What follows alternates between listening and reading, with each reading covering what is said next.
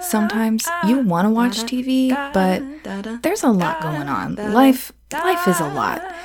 Maybe you don't have a whole lot of time. Maybe you just don't know what to watch because there are so many shows on too many platforms. Where do you even begin? You need that friend who's going to tell you why you gotta watch this one particular show. And maybe have them tell you about the first episode so you can make up your mind for yourself. My name is Christina. I am that friend. And this is my podcast, Recaps and Receipts. I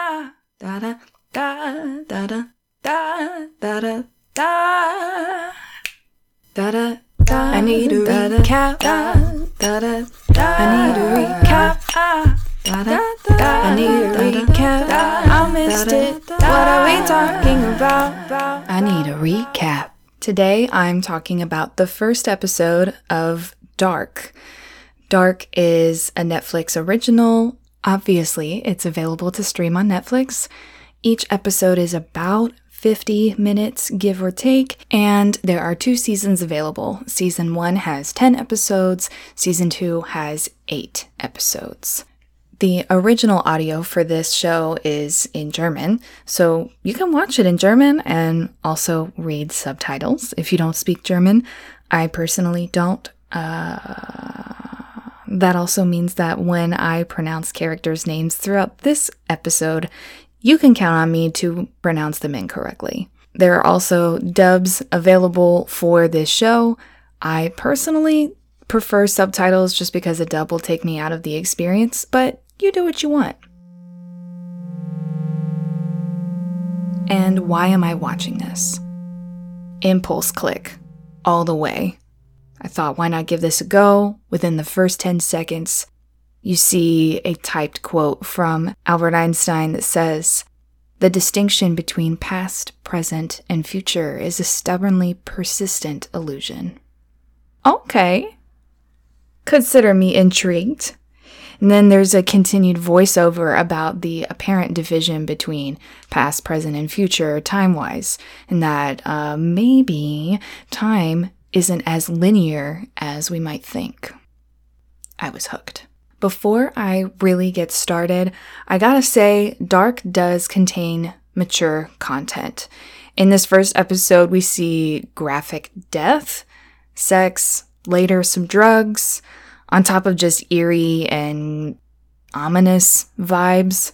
So just use your best judgment. Let's get into the recap. It's time for a recap. The show is set in this little town, Winden, Germany. Stereotypical little town where nothing bad ever happens.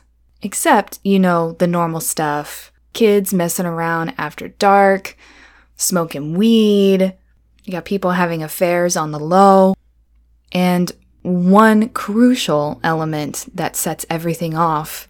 The show opens with a man committing suicide and leaving a note behind that has strict instructions not to be opened until November 4th, 2019, after 10:13 p.m.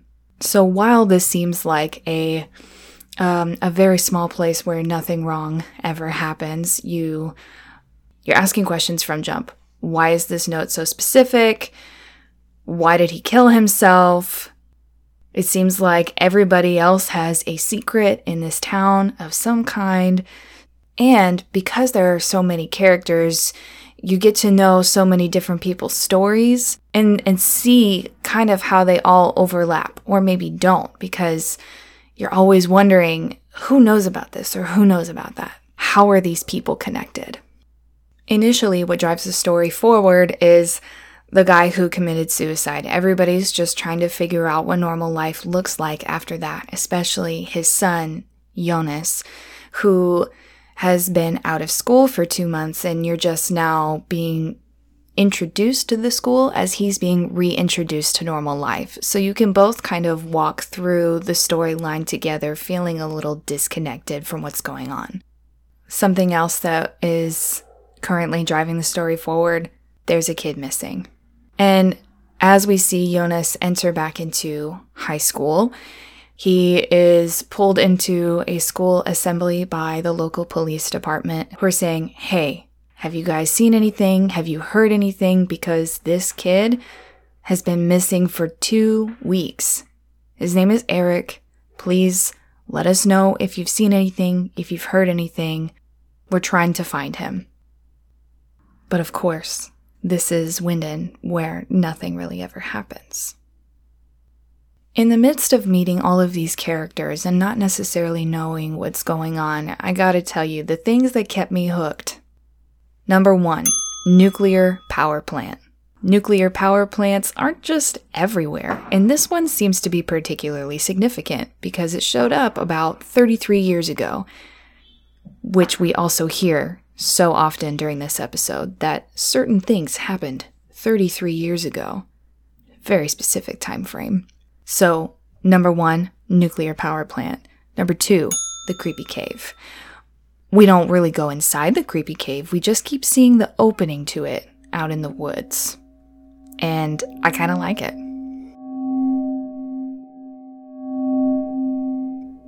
And obviously, number 3, really ominous references to the relativity of time. Please, keep it coming. Keep it coming.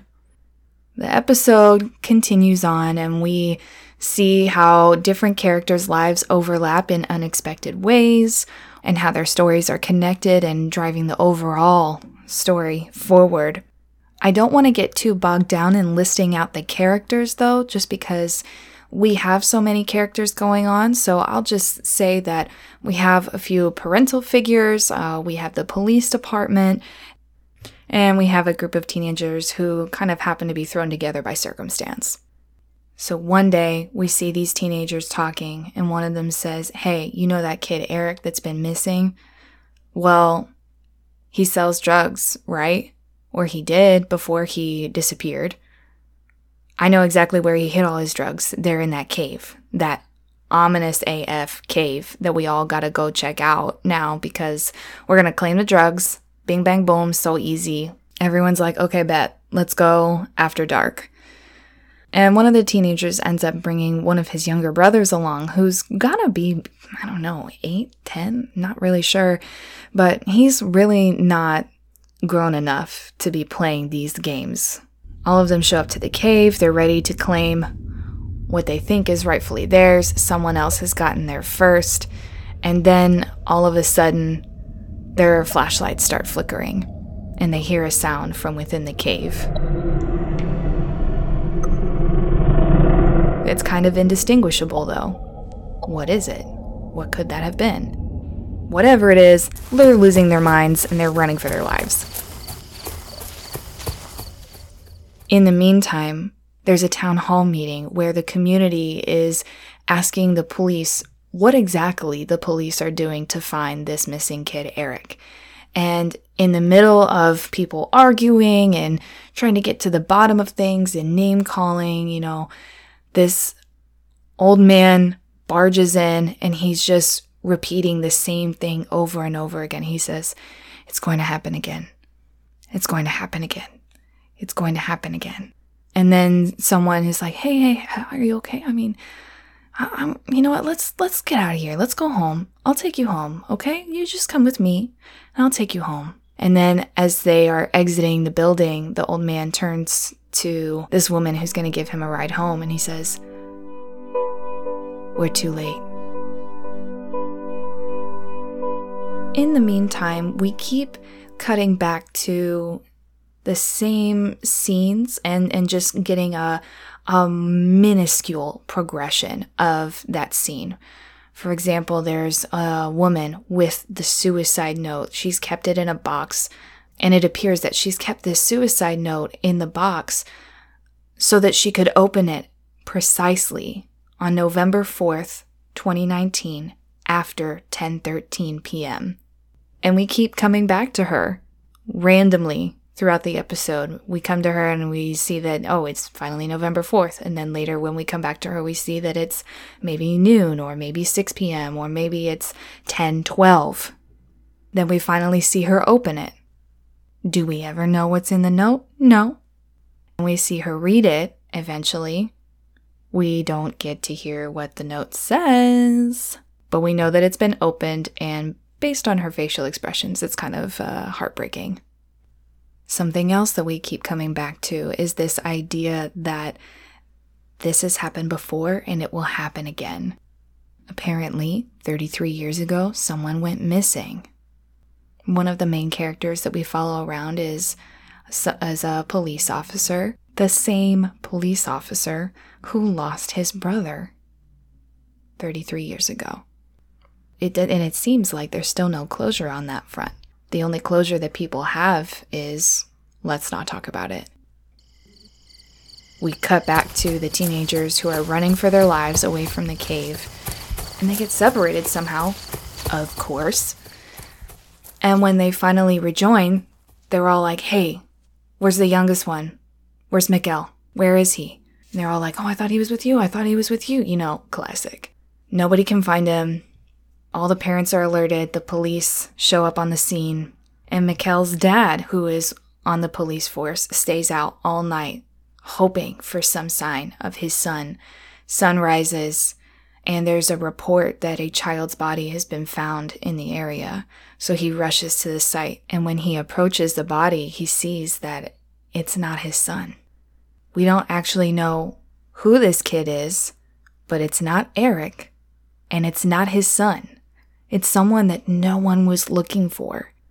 Next to him is a Walkman, a cassette tape player, playing.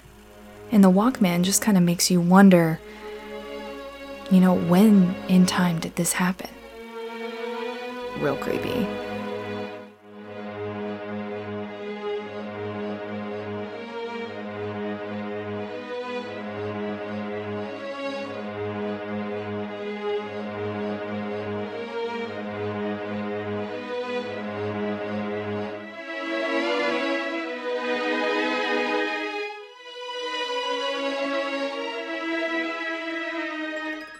Top 3 things I want to see next. Please keep talking to me about how time is not linear. Please mess me up. Do it. I want it. Do it. My friends will tell you, I routinely walk around saying that time isn't real anyway, so do your worst. Number 2, I gotta know what happened 33 years ago. Somebody said that maybe these nuclear power plants were started 33 years ago at the same time that this one dude moved to the town, at the same time that a different kid went missing in the same way that things are happening right now. What happened 33 years ago? Number 3, for me, a hallmark of a creepy or eerie story is leveraging silence. I want more moments where the silence drives everything forward, where you're wondering or you're driven to focus on whatever's happening on the screen because nobody's telling you anything else. Silence builds anticipation, and silence can also make you feel alone. TBH, probably gonna go watch episode 2 as soon as I stop recording this. Thanks for listening. I